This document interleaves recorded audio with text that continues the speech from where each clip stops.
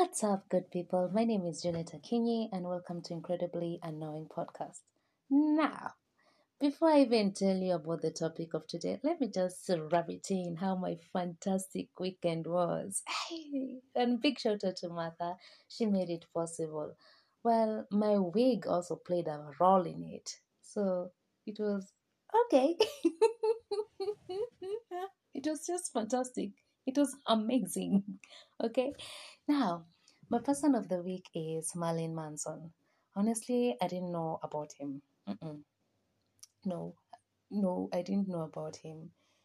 And I was busy, scrolling through the internet, and it, I saw one of his videos. Like, I saw one of his interview, being interviewed, and he said something mind blowing, and I was like, hey, I need to check this person out. Like, what is he? Who is he? I mean, whatever. So it happens that Marlin in the early and the late 90s, he was he's still a big star. Yikes. Uh, he's, what I've learned from it, you see the way people can judge you just by the way you look, but the moment you unleash whatever it's inside you, oh my goodness. You can go check him out. I'm sure you'll take one or two things to your notebook. Okay. Now, on our topic of today, we are going to talk about my dating life. I mean, I want to believe I'm undateable, okay? I'm part of those people who feel like, hey, maybe this thing is not for us. Hey, this thing can't be for us. So, before I even go out on dates, or before I even have that thought of dating, I always ask myself this question: am I dating for casual, or am I dating for marriage? And you have to be really, really honest with yourself with what you want. You have to be really, really vocal with what you want, because at the end of the day, it is you. It is you. You can't lie to yourself. Now, another fear that I have is how people tend to portray what you've just said. Like, you don't want to feel like, you want to be family friendly. That's the word I can say. That you don't have to become too slutty or too chatty. For there's a word you should use. Like, if I say, this is what I want sex, and that's it, you'll come out like, ah, you're a slut. Or it become, my goal is to get married. People just feel pressured. Okay, so when you actually go for what you want, also you have to manipulate yourself around it, not them, yourself. By yourself, I mean with your words. You manipulate your words. Like, you want to go to the point, you don't go straight to the point. You have to use a very long way to try to go to the point. You get what I'm saying? Okay, so let me just tell you about my dating experience. Let's my date number one. Let's call this guy Tom. Tom was a good guy. He was smart. Let's say smart. He was. I've realized I have a thing for guys who for some weird reason uh who do like, how can I say, like, okay, I will tell you about that later. So Tom is a good guy. He's amazing, but I feel like he's trying to educate me on how I can be on his level. Excuse me, sir. Do you know me? That's how I felt. And I'm one of those people who don't walk out on dates. I don't. Oh gosh, I love food.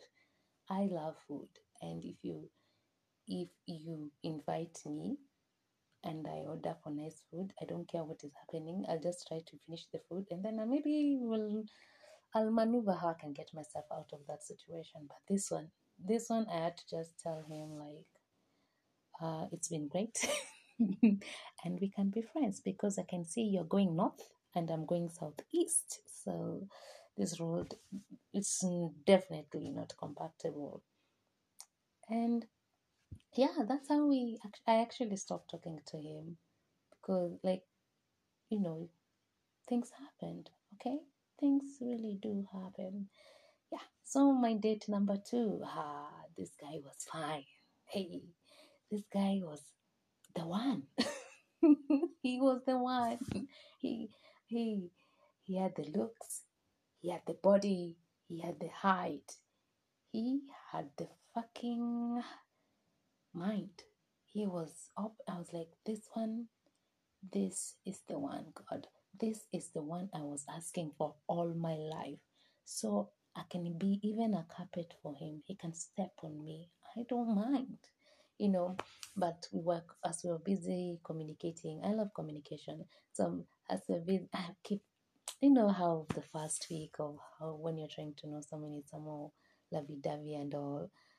Then I think he started acting funny before even we went on a date or something. He started talking things that really it's really inhumane. It doesn't make sense, and it I'm an overthinker, so it's kind of scary. And I was like, I'm sorry, sir. I think this one is not going to work, but see, we can be friends.